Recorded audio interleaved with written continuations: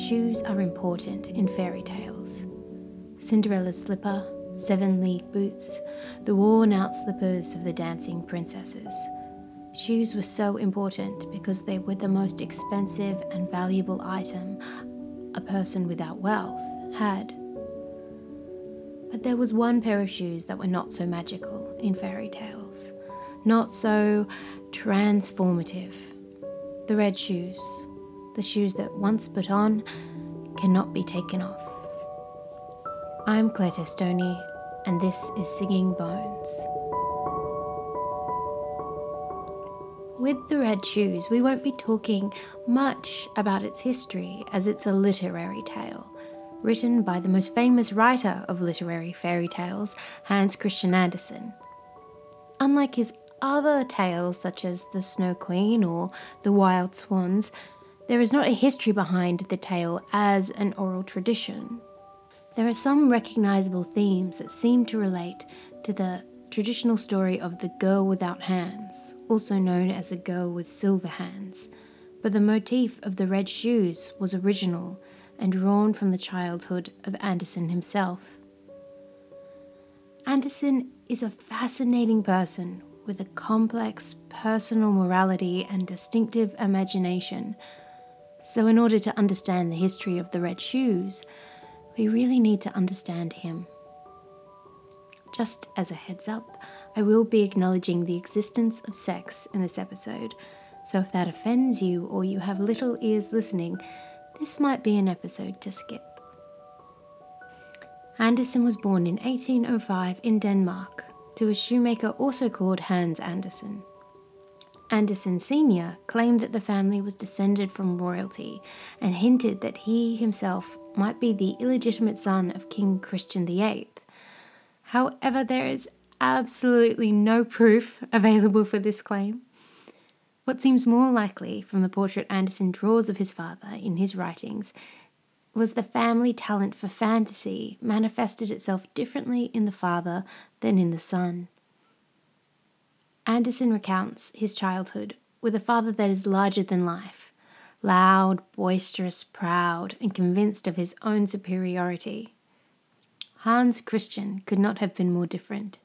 Shy, quiet, and with a quality that those he met later in life often described as unnerving. Very tall, very ungainly, he seemed to struggle much communicating in person, while his pen could fly and reach great heights. He had a pauper's education and joined the stage as a boy soprano, and it was there in the theatre that he developed the desire to be a poet. The director of the theatre in Copenhagen then paid for a better education for the boy, partly helped by the Danish crown, and Andersen began publishing while still a teenager in school.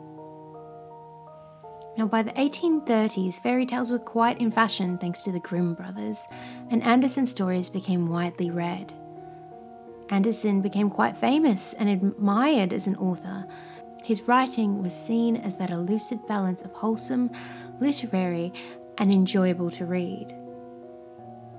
Andersen kept meticulous diaries that recorded his many meetings with the illustrious and famous in his life, as well as the many quirks of his person.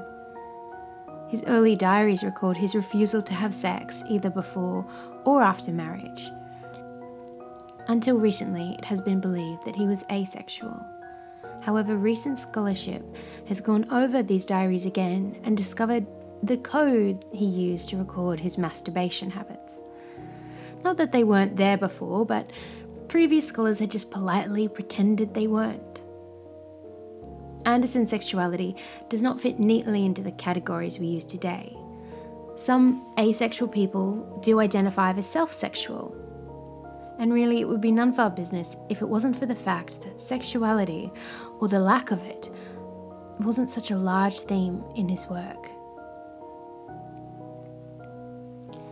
Andersen wrote incredibly romantic letters to men and women, yet he never pursued a relationship with either. He appears to have been both disgusted by sex and fascinated, but his sexual energies were always expended alone. He enjoyed looking at prostitutes in brothels, but just talking with them and being friendly before going home and pleasuring himself. Many have simply dismissed him as a religious prude, but I don't think it's that simple. Looking at his fairy tales and his poetry, we see a man who values purity above everything, strives for it, holds chastity and innocence above all virtues. He is so driven to these ideals that he can't even lie to himself in his diary when he fails to live up to them. Victorian repression seems the best label to coat him with, which brings us back to the red shoes. Andersen said the idea came from his childhood. His father, a shoemaker, was brought a bolt of red silk by a wealthy woman and requested a pair of red slippers for her daughter. Andersen Sr. clearly thought red an unsuitable colour for a child, but obliged the woman. The woman came to collect the shoes and thought them gaudy. No surprise, really. And so Hans Andersen Sr. cut them up in front of her, destroying the silk as well as his work. Red had once been the colour of true love. It's the colour of blood and sacrifice in the Catholic Church. But after the Reformation and the introduction of Puritanism, red came to represent sin, lust, whores, and sex. In the tale, The Red Shoes, a little girl called Karen is raised by a rich old lady after her poor mother dies. After seeing a princess in a pair of red shoes, she craves a pair of her own. She lusts after them. And when she is finally given a pair in shiny, patent red leather, she insists on wearing them to church for her Holy Communion, even after she is told they are not suitable to do so.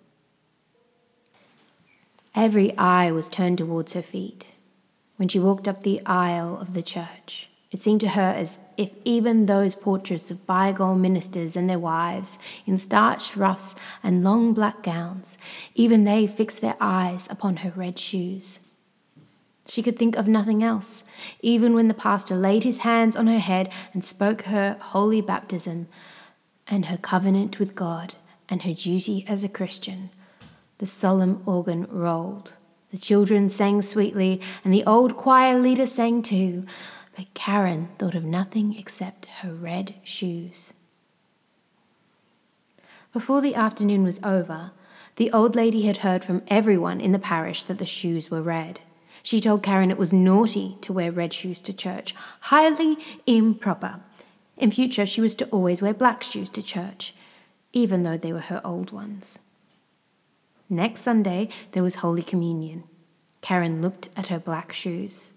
She looked at her red ones. She kept looking at her red ones until she put them on.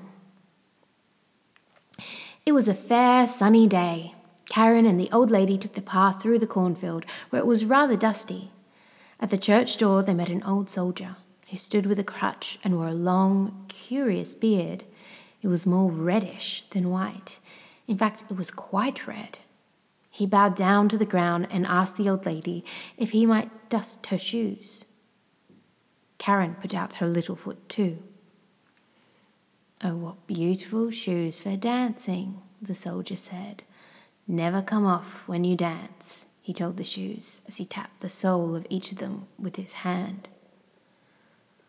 The old lady gave the soldier a penny and went into the church with Karen. All the people there stared at Karen's red shoes, and the portraits stared too. When Karen knelt at the altar rail, and even when the chalice came to her lips, she could think only of her red shoes. It was as if they kept floating around in the chalice, and she forgot to sing the psalm. She forgot to say the Lord's Prayer.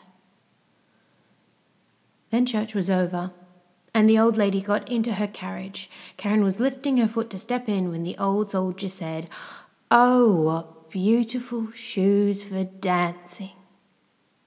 Karen couldn't resist taking a few dancing steps, and when she began, her feet kept on dancing. It was as if the shoes controlled her. She danced around the corner of the church. She simply could not help it.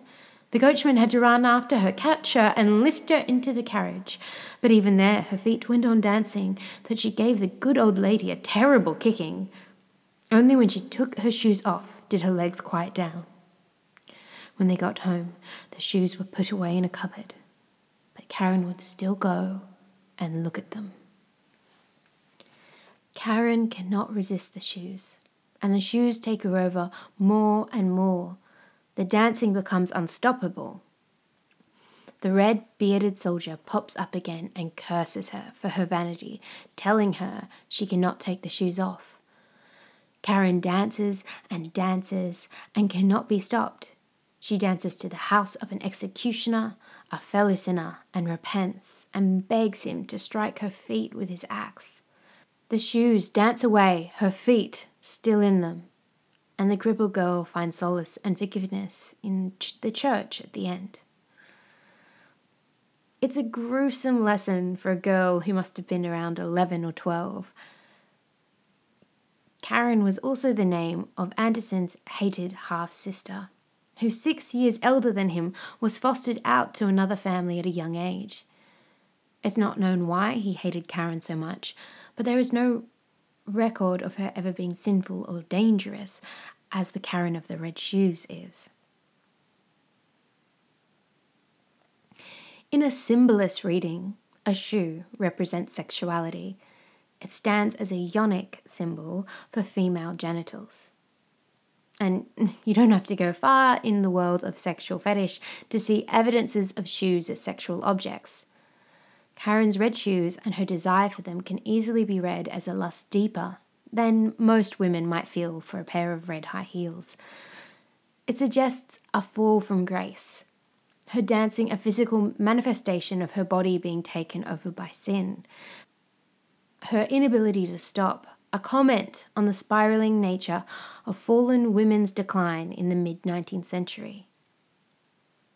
In The Soldier with the Red Beard, Andersen invokes the devil, and in a post-Napoleonic age, soldiers were seen as devils and corrupters of young women. The soldier and the loss of Karen's feet under the axe are reminiscent of the grim story of the handless maiden, which also appears elsewhere as the girl with silver hands. In that tale, a poor woodcutter's daughter is betrayed by her father, who makes a deal with the devil for his hands in order to save his family. But the devil never specifies whose hands he will take, and when the time comes, he wants the hands of the maiden, not the man. It could be that Karen's unstoppable dance is influenced by history also. We've spoken at some length on this podcast about the dancing plagues in the episode on the Pied Piper. And I recommend going back for a listen if the idea of dancing plagues intrigues you. But as well as the medieval epidemic of plagues in which people could not stop dancing, possessing people with an unstoppable urge, in Andersen's time there was also a new sensation sweeping Europe: Listomania. Franz Liszt, a Hungarian composer, was so popular, so moving to his young female fan base that in 1841, at a concert in Berlin, his fans became hysterical with enthusiasm. It was a fanaticism that would not be seen until the swarming of the Beatles in the 1960s. Liszt's fans would faint, swarm the stage, fighting for his gloves or handkerchief. They would collect his coffee dregs in vials, and of course, wear his likeness on cameos and pins on their dresses. Now, this seems completely normal to anyone who grew up with the Beatles, Elvis, or One Direction, but in the 1840s, they thought it was a genuine medical malady. They thought women were becoming hysterical due to the music. By 1844, the term Listomania or Liszt fever was coined, and it was thought to be a contagion. The Red Shoes was published in 1845 at the height of speculation over what was wrong with the young women of today. It could be Karen's dancing curse throws back not only to the dancing plagues of medieval Europe, but also this new contagion of the first boy band mania. For those wondering, Liszt was pretty cute back in the day, and a very skilled and emotional performer. It was the height of the Romantic period, and no one was more romantic than Liszt. To modern readers of The Red Shoes, it was harder to blame the little girl for coveting an item of footwear. Andersen's darker and more puritanical zeal is glossed over in many versions of his stories today. The violence and religion in them softened. To ballet dancers, the story of The Red Shoes has a different meaning, about the power of dance to take them over and consume a dancer. Much of this interpretation comes from the wonderful 1948 film, also called The Red Shoes. No other fairy tale has been so changed in its course by a film, and certainly I think it is one of the greatest uses of folklore in cinema. It is not a retelling of the tale like a Disney film, but rather it uses the fairy tale as a central metaphor of a more complex and realistic story about passion, ambition, and sacrifice. The film centers around a ballet company and an aspiring ballerina, Victoria, who must make tough decisions and sacrifices in order to advance her career. She becomes torn between a man she loves, an ambitious young composer, and her career with the company and its director. The climax of the film is a ballet of The Red Shoes, choreographed by the famous Australian dancer and choreographer Robert Helpman. In the ballet, the dancer Victoria plays the role of Karen, coveting the shoes, the beautiful red satin points magically lacing up as she steps into them. The role of the shoemaker, created and performed by the great dancer Leonide Messine, doubles as the role of the soldier in the original tale. And Victoria as Karen cannot stop dancing. The role Victoria performs takes over her, and she continues to dance off stage, out of the theatre, and to her death, throwing herself in front of a train. In this film, the shoes represent dance itself, a passion and career Victoria cannot give up. The curse is ambition, not vanity. There is no clear moral solution or judgment at the end, but rather a complex question about the nature of art as career. Fairy tales and ballet have a long history together. Ballet composers and choreographers have preserved some of the best fairy tales, such as Swan Lake, and drawn out the most popular, such as Sleeping Beauty, into more complex stories with intricate characters. It seems only fair that fairy tales help out ballet in return, in giving the art form a tale all its own. As dark and violent as the journey of a dancer, and as poetic and redeeming as the art of dance itself. Music was once again by the amazing Kai Engel. Please head to our website to learn more about this amazing Russian composer that I love so much, who we use again and again because we love his work. Singing Bones is a part of the Dark Myths podcast collective. We've had a few more podcasts added to the fold recently, including the history of pirates. If you like this show, you should head to darkmyths.org and check out the other podcasts there. I bet there's another you'd like too. Singing Bones was brought to you today by you, the listeners. And this episode in particular was made possible thanks to Annika Forsberg from Queensland, Australia. Thank you, Annika. I've been so overwhelmed by the generosity of you, my wonderful listeners. Your donations make all of this possible. I work on the show whenever I can, but this is a labour of love, and it's so wonderful to hear that you are enjoying the podcast. To that end, please rate and review us on iTunes if you can. Find us on Twitter, Facebook, Instagram, Pinterest, and join the conversation with other fairy tale people. I'm sorry to make you all wait so long between episodes, but it's just me here most of the time, and this is just one of the ways in which I tell and share stories of the world. I'll be back in a month with an episode on many types of fur, which looks from donkey skin to cat skin to tatty coats. I'll be exploring stories of hidden princesses and fated rings. Sorry, it's such a long wait, but I'll be in Europe enjoying some in-person fairy tale research. So please follow along on Instagram and see some of the magic I discover. Till then, wishing you a happily ever after. I'm Claire Testoni.